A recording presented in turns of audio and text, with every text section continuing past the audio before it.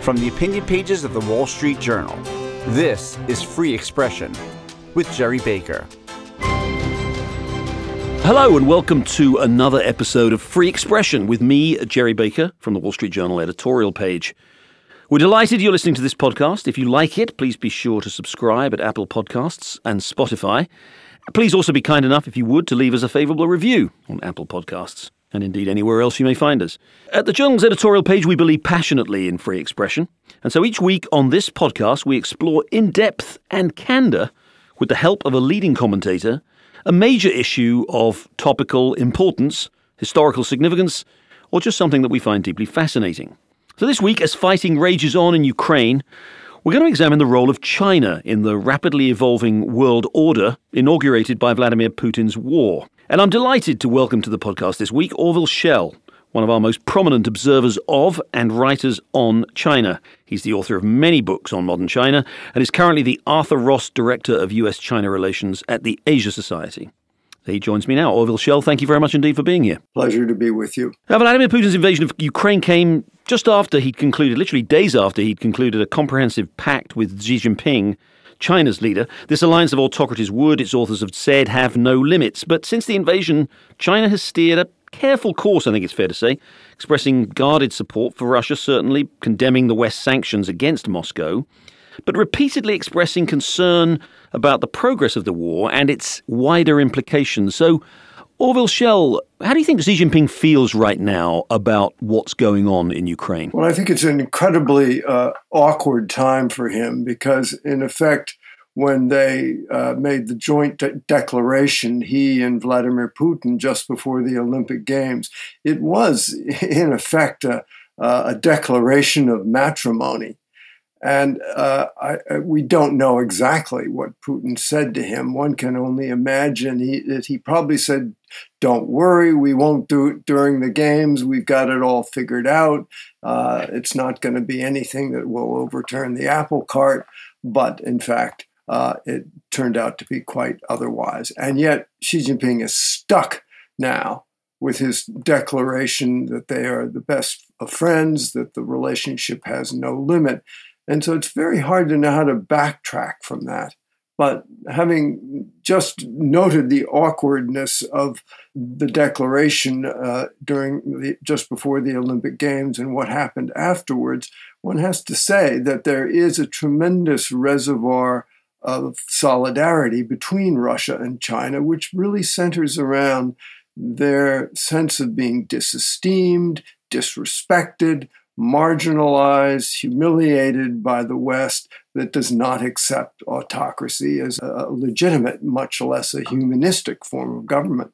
You've described this recently as a shared narrative of Leninist sort of victimhood, I think. Can you take us back to that pact that the two of them signed? What do you think, what was Xi Jinping thinking in doing that? What was he hoping to achieve? What signal was he sending? You know, China, ever since 1949, has had a deep and abiding concern for what it calls hostile foreign forces. And even during the heyday of reform in the 1980s, when it looked like history might be moving in a good direction, that was never completely vacated. And it arises out, I think, of the whole Leninist narrative of exploitation, of 100 years of humiliation, of colonialization, imperialization, all of these words which presupposed that China was weak. And you remember back in the 20th century, the early part, it was considered the Yazhou Bingfu, the sick man of Asia. And so that narrative, which I think Lenin's whole idea of imperialism as an extension of capitalism that enabled the capitalist nations to sustain themselves by preying upon, exploiting, and occupying and colonializing developing nations, was one that got deep into the bloodstream of China. And even though we had this miraculous period of reform, it never completely sort of vacated the ideological sort of well springs of China. And now it's come back like a recessive gene. It's re-expressing itself with a vengeance, because I think Xi Jinping, you have to remember, He's never studied abroad, never really been abroad for any length of time, speaks no foreign language, and in fact is a child of Mao's revolution. He did cut his teeth and was formed during the 60s and 70s, and that's his toolkit. And he very much plays out of that book, that playbook, the Leninist playbook of the democratic capitalist world being the exploiters of the Asian, African, and the Third World. Do you think this pact between the two countries was predicated on assumptions about the fundamental weakness of the West, the decline of the West? Was it a statement of Xi Jinping's confidence in the autocratic model that he's developed and that its ultimate superiority over the West? Yes, I do think that there's an element of that until Trump, and particularly until some of the things that happened towards the end of his administration, China didn't quite have the feeling of its superiority. It yearned to be able to have it. And in fact, it was somewhat, I think, wishful thinking. And I think that very much contributed to the idea that, all right, the moment has come. The worm is turning here, and they don't respect us. They don't particularly, they probably want to overthrow our form of government. And then we got wolf warrior diplomacy, where China sort of recklessly went around the world, alienated one country after another. And, it alienated countries which used to be considered in sort of the non-aligned bloc, like India, Australia, Canada. I mean, who alienates Canada? And Sweden and Norway. And that was, I think, a kind of a overly bold, quite arrogant, and a real misreading because of wishful thinking to see China become great, to become a viably competing model with the West that always looked down on it. And as he looks at the first month or a little more over a month of this war in Ukraine, again, it is early days. We know, relatively speaking, this could go on for a while and the progress of the war could change. But it seems to be almost universally agreed that this has not gone according to Vladimir Putin's expectations or hopes, or indeed the strategy on which he based it.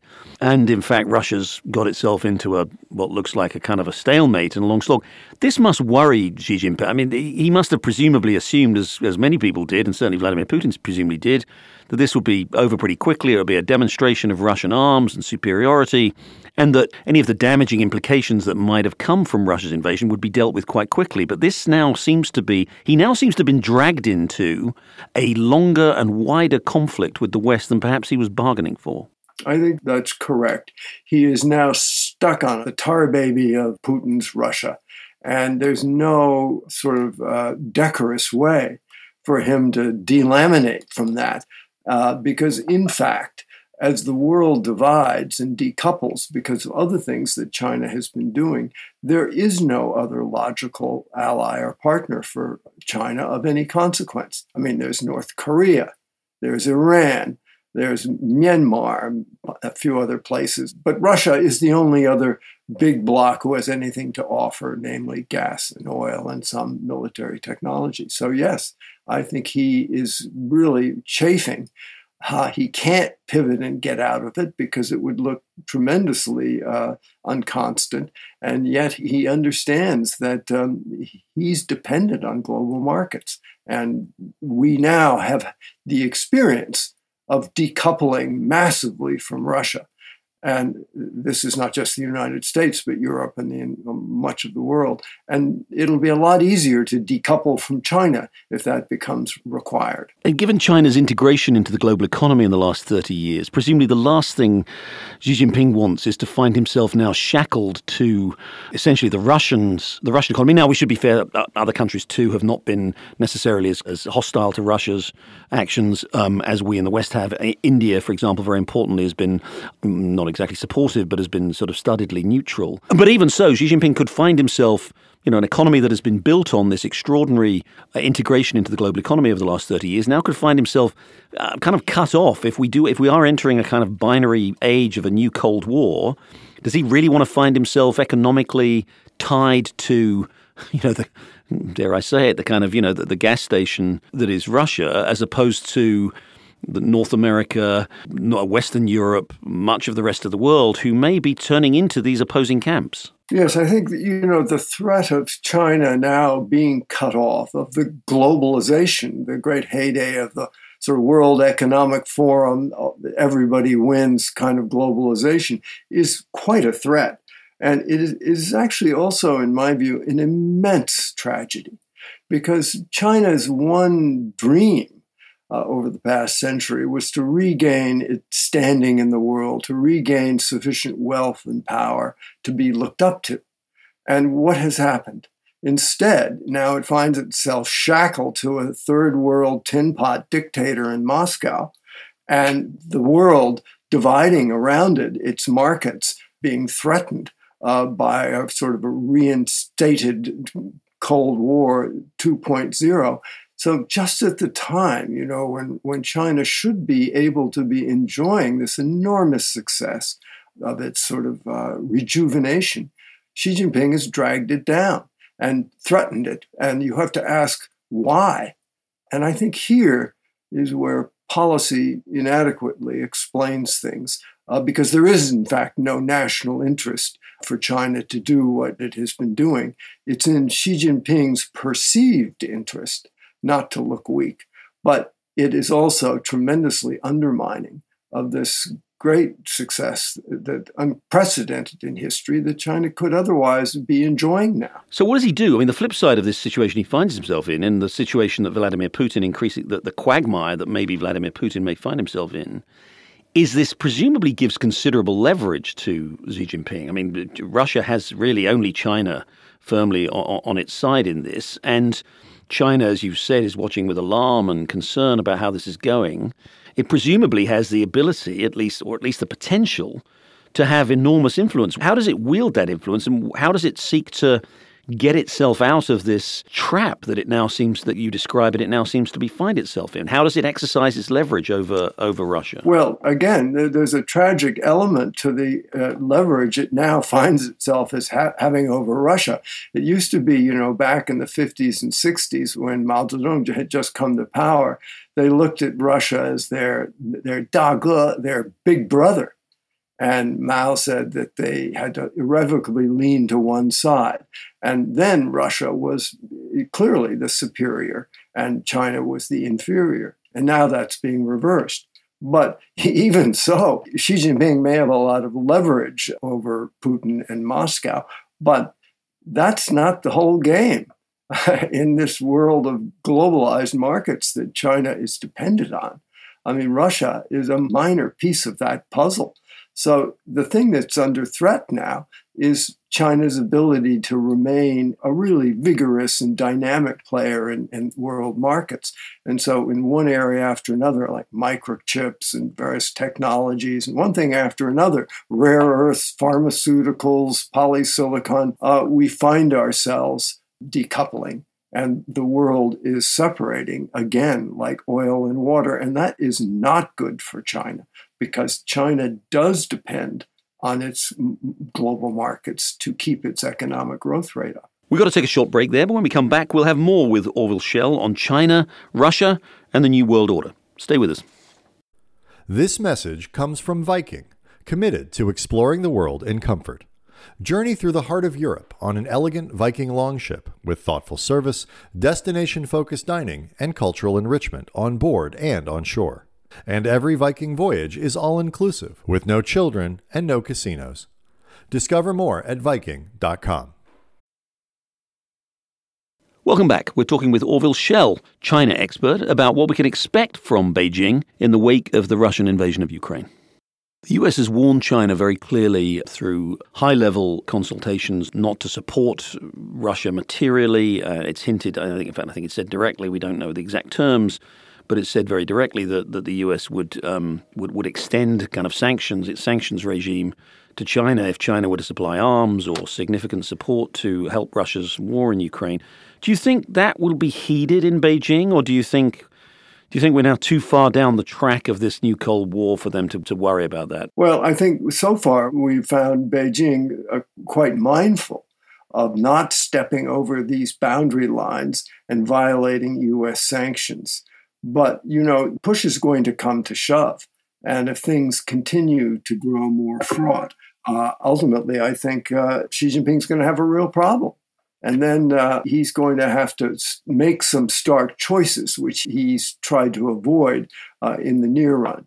And as I noted earlier, I think we would have been very reluctant 2, 3, 4 months ago to initiate the kind of sanctions against China that we see having been implemented against Russia. But now that we're accustomed to doing it, and Europe has gone along with it, it's going to be a lot easier to do it to China if, in fact, the governments in the West view it as the only remedy.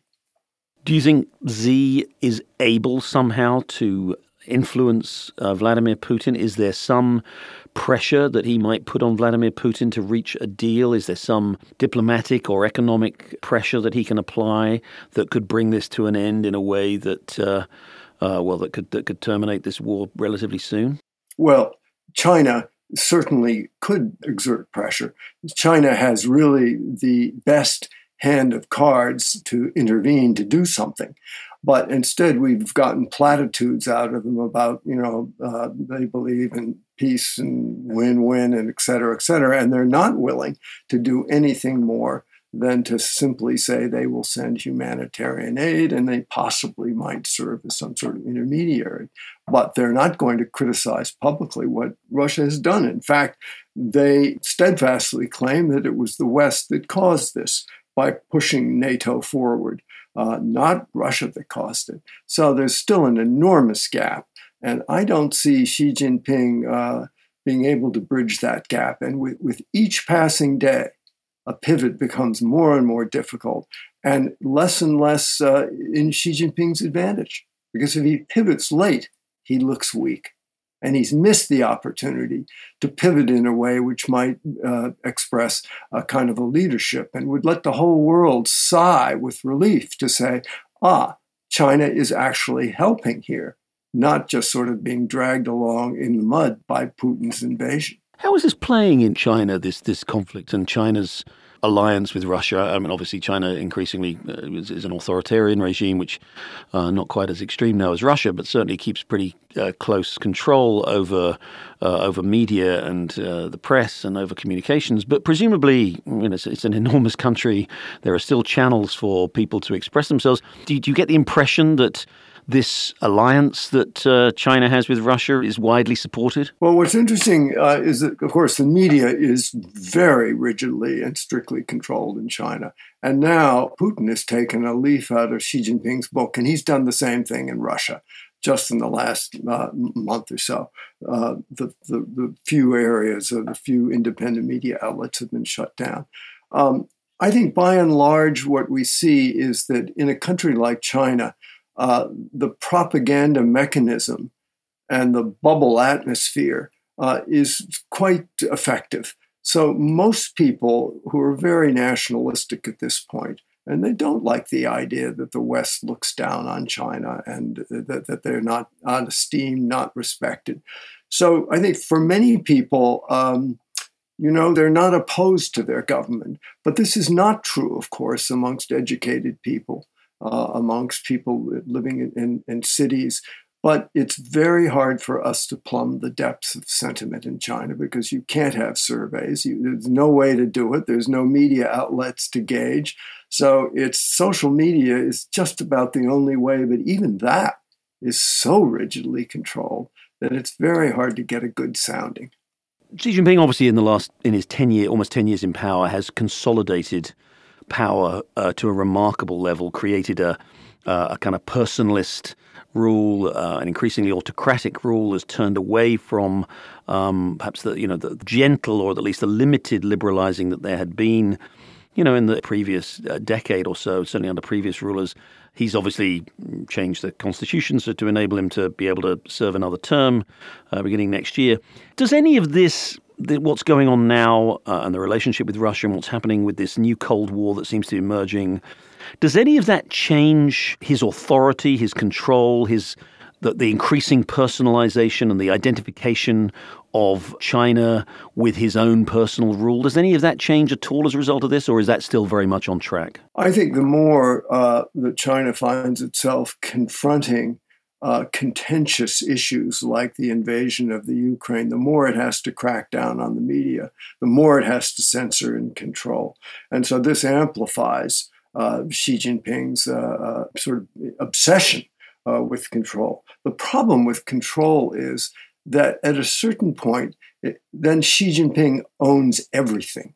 So anything that goes right, he gets credit for. But anything that goes wrong, he also gets credit for. So this is a real problem that he is going to confront. He is going to, in a sense, own a piece of the Russian invasion of the Ukraine.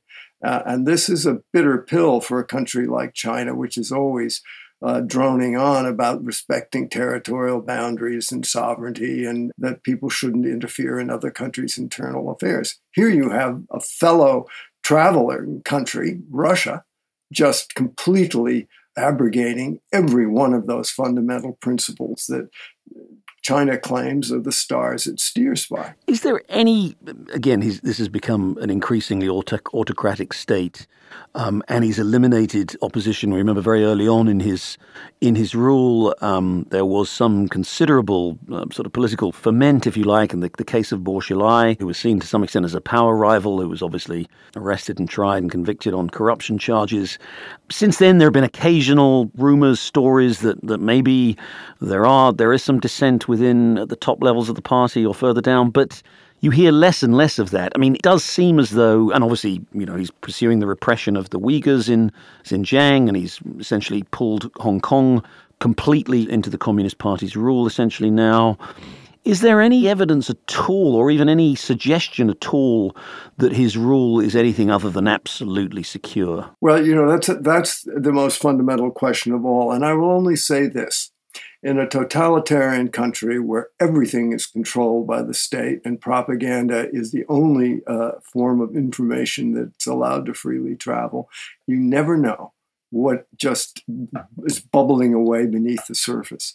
And when I first went to China in 1975, when Mao was still alive, the Cultural Revolution was going on, if you had said to me then that in a few years, Deng Xiaoping, who had been cashiered twice, would be back. The Gang of Four would have been arrested. Mao would have been in the doghouse, and we would have been off on some crypto-capitalist reform program. I would have thought you were mad as a hatter.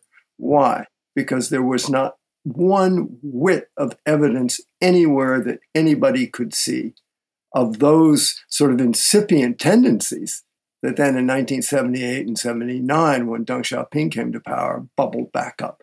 So I think that we have to sort of take a lesson from that and recognize that whatever we can see and can't see now does not tell the whole story. China has a funny way of submerging giant blocks of itself because it doesn't allow free discourse.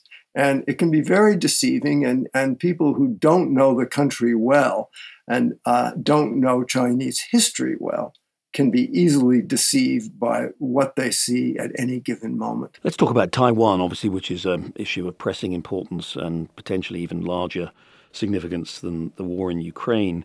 The thinking, I think, in the early days of the war in Ukraine was that, in certainly a lot of the Western thinking was, Putin had done this because he detected weakness on the part of the West, particularly the United States. He saw what happened in Afghanistan last year and the kind of shambolic withdrawal there. He'd heard all of the kind of repeated evidence from Biden and from the West more generally that the US wasn't prepared to sacrifice American lives again for a far-off country. And everybody sort of thought, well, actually, what does that tell us about China and Taiwan and Xi Jinping and Taiwan? It suggests it's kind of almost like a green light for him to do what Putin's done in Ukraine. But now that Putin has run into, first of all, tremendous, obviously, military difficulty in Ukraine, but also has elicited a response from the West, from the US and NATO, it's kind of like a sleeping giant, maybe it's finally woken up and got its act together. How do you think the events of the last month or so enter into Xi Jinping's calculations about what to do with Taiwan? This throws a real rock into the middle of his plan. There was a recent election in Korea, And the new president of Korea has now announced he wants to join the Quad. So it's been a catalytic kind of circumstance, both what's happened in the Ukraine, but also, I think, the extremism of Xi Jinping's position on Taiwan. Now, they have been having a debate on Taiwan about what sort of defense strategy to adopt.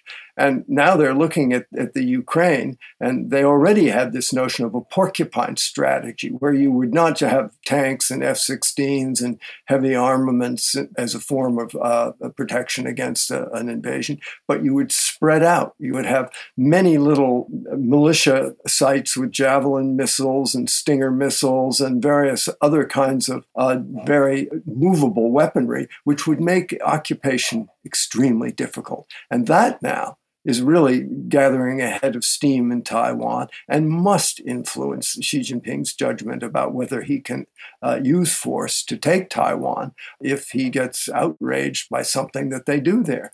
So I think the game is really changing rapidly here. And also, I should say that America, Japan, Australia, a lot of other countries have now expressed a much greater willingness to come to the aid of Taiwan, to see Taiwan's interest as their interest. And this is another radical change that is very, very recent and must be worrisome to Xi. And he must have seen, too, perhaps the surprising degree to which NATO countries have at least expressed so far, and in some cases actually demonstrated, a willingness to suffer economic sacrifice in order to isolate Russia over Ukraine. Now, of course, the Europeans are still importing Russian natural gas, although they are clearly indicating their willingness to turn that off. They've cut off the Nord Stream 2 line. They've imposed these swingeing sanctions on Russia, which will hurt European countries and the United States too.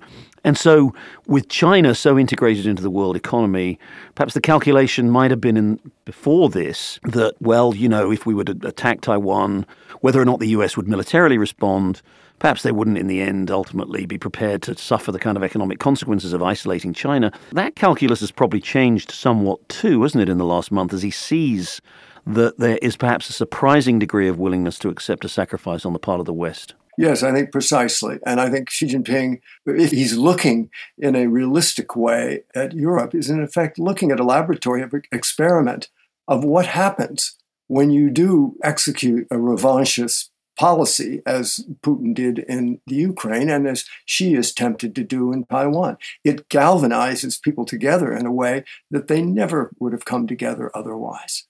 And we don't know what kind of information feedback loops Xi has. Maybe people are reluctant to bring bad news to the leader. We understand that dynamic. But if he has any sort of objective capacity to discern what's happening, he will see that precisely the kind of actions Russia has taken and that he has taken are the ones that galvanize people outside to come together in a way that makes it impossible for him to carry out his dreams of, by whatever means necessary, taking Taiwan. Finally, Orville, how would you characterize this new world that we seem to have entered in the last month? Everybody, a lot of people, I should say, are talking about a new Cold War 2.0. We've talked a little bit about this, about the world being divided into two camps, as it was for 45 years after the Second World War, this time perhaps with China as the senior partner and Russia as the junior partner on the other side. Do you think that is now the likely reality that we face? And if so, what are the implications of that? I mean, we went through 45 years of the Cold War with a series of sort of minor hot wars, if you like. Korea, most of it, I shouldn't say minor, that was a significant war, as was Vietnam. But we managed to avoid the wider conflagration between the nuclear powers. Do you expect that pattern now to repeat itself, that we have this wider strategic conflict fought out perhaps in smaller conventional hot wars, and we're somehow also still able to avoid the wider sort of existential conflagration that a nuclear war would represent? Or how do you see this playing out now over the next decade or so? Well, I think if we can avoid Russia using tactical nuclear weapons or making some sort of attack on a NATO country, which would trigger Article 5, we may end up thanking Putin in a very strange and sort of cryptic way, namely that he has managed to galvanize the European community together as never before, and to bring it together with American leadership. And I think the very same thing is underway in Asia, caused by Xi Jinping's wolf warrior diplomacy, his bullying of other countries, his posture towards Hong Kong, South China Sea, East China Sea, and Taiwan. And I think, we may find ourselves better able to protect ourselves because we will have had a consolidation of alliances than we would have otherwise. So this could end up, if it doesn't run the whole train off the tracks in the near run, it could end up in a kind of a Cold War situation, but one in which, as before, it's somewhat stable, and that the alliances are more fortified and more together and less in a state of contention than ever before. And I suppose the flip side of that, if I may put it like that, is that the flip side of what you've described is that the hopes that we had 30 years ago at the end of the Cold War, that the world was moving somehow towards a kind of more universally agreed upon system of government, of liberal democracy, but also of peaceful coexistence between nations. We're going to have to probably bury that just as we buried the Cold War, are we? Well, I think that teleology, that notion that history is heading in a good direction, a democratic direction, sort of the end of history, a la Francis Fukuyama, that has buried itself. Now, it may be reborn again in some manner that we can't imagine, but just as we thought history had ended, it started up again, and we now see the results of it, and we're off to another very contentious phase. Let's just hope that we can contain what's gone on in the Ukraine, that the Ukraine, in a sense, is the sacrificial lamb that will bring us and the liberal democratic world together, and that will have some restraining effect both on Russia and China. Orville Schell, author and commentator and writer on China, modern China and China's history. Thank you very much indeed for joining us. I enjoyed it. Thank you. Well, that's it for this week's episode of Free Expression with me, Jerry Baker, from the Wall Street Journal Opinion Pages. Thank you very much indeed for listening, and please do join us again next week for another deep exploration behind the issues driving our world. Thanks very much, and goodbye.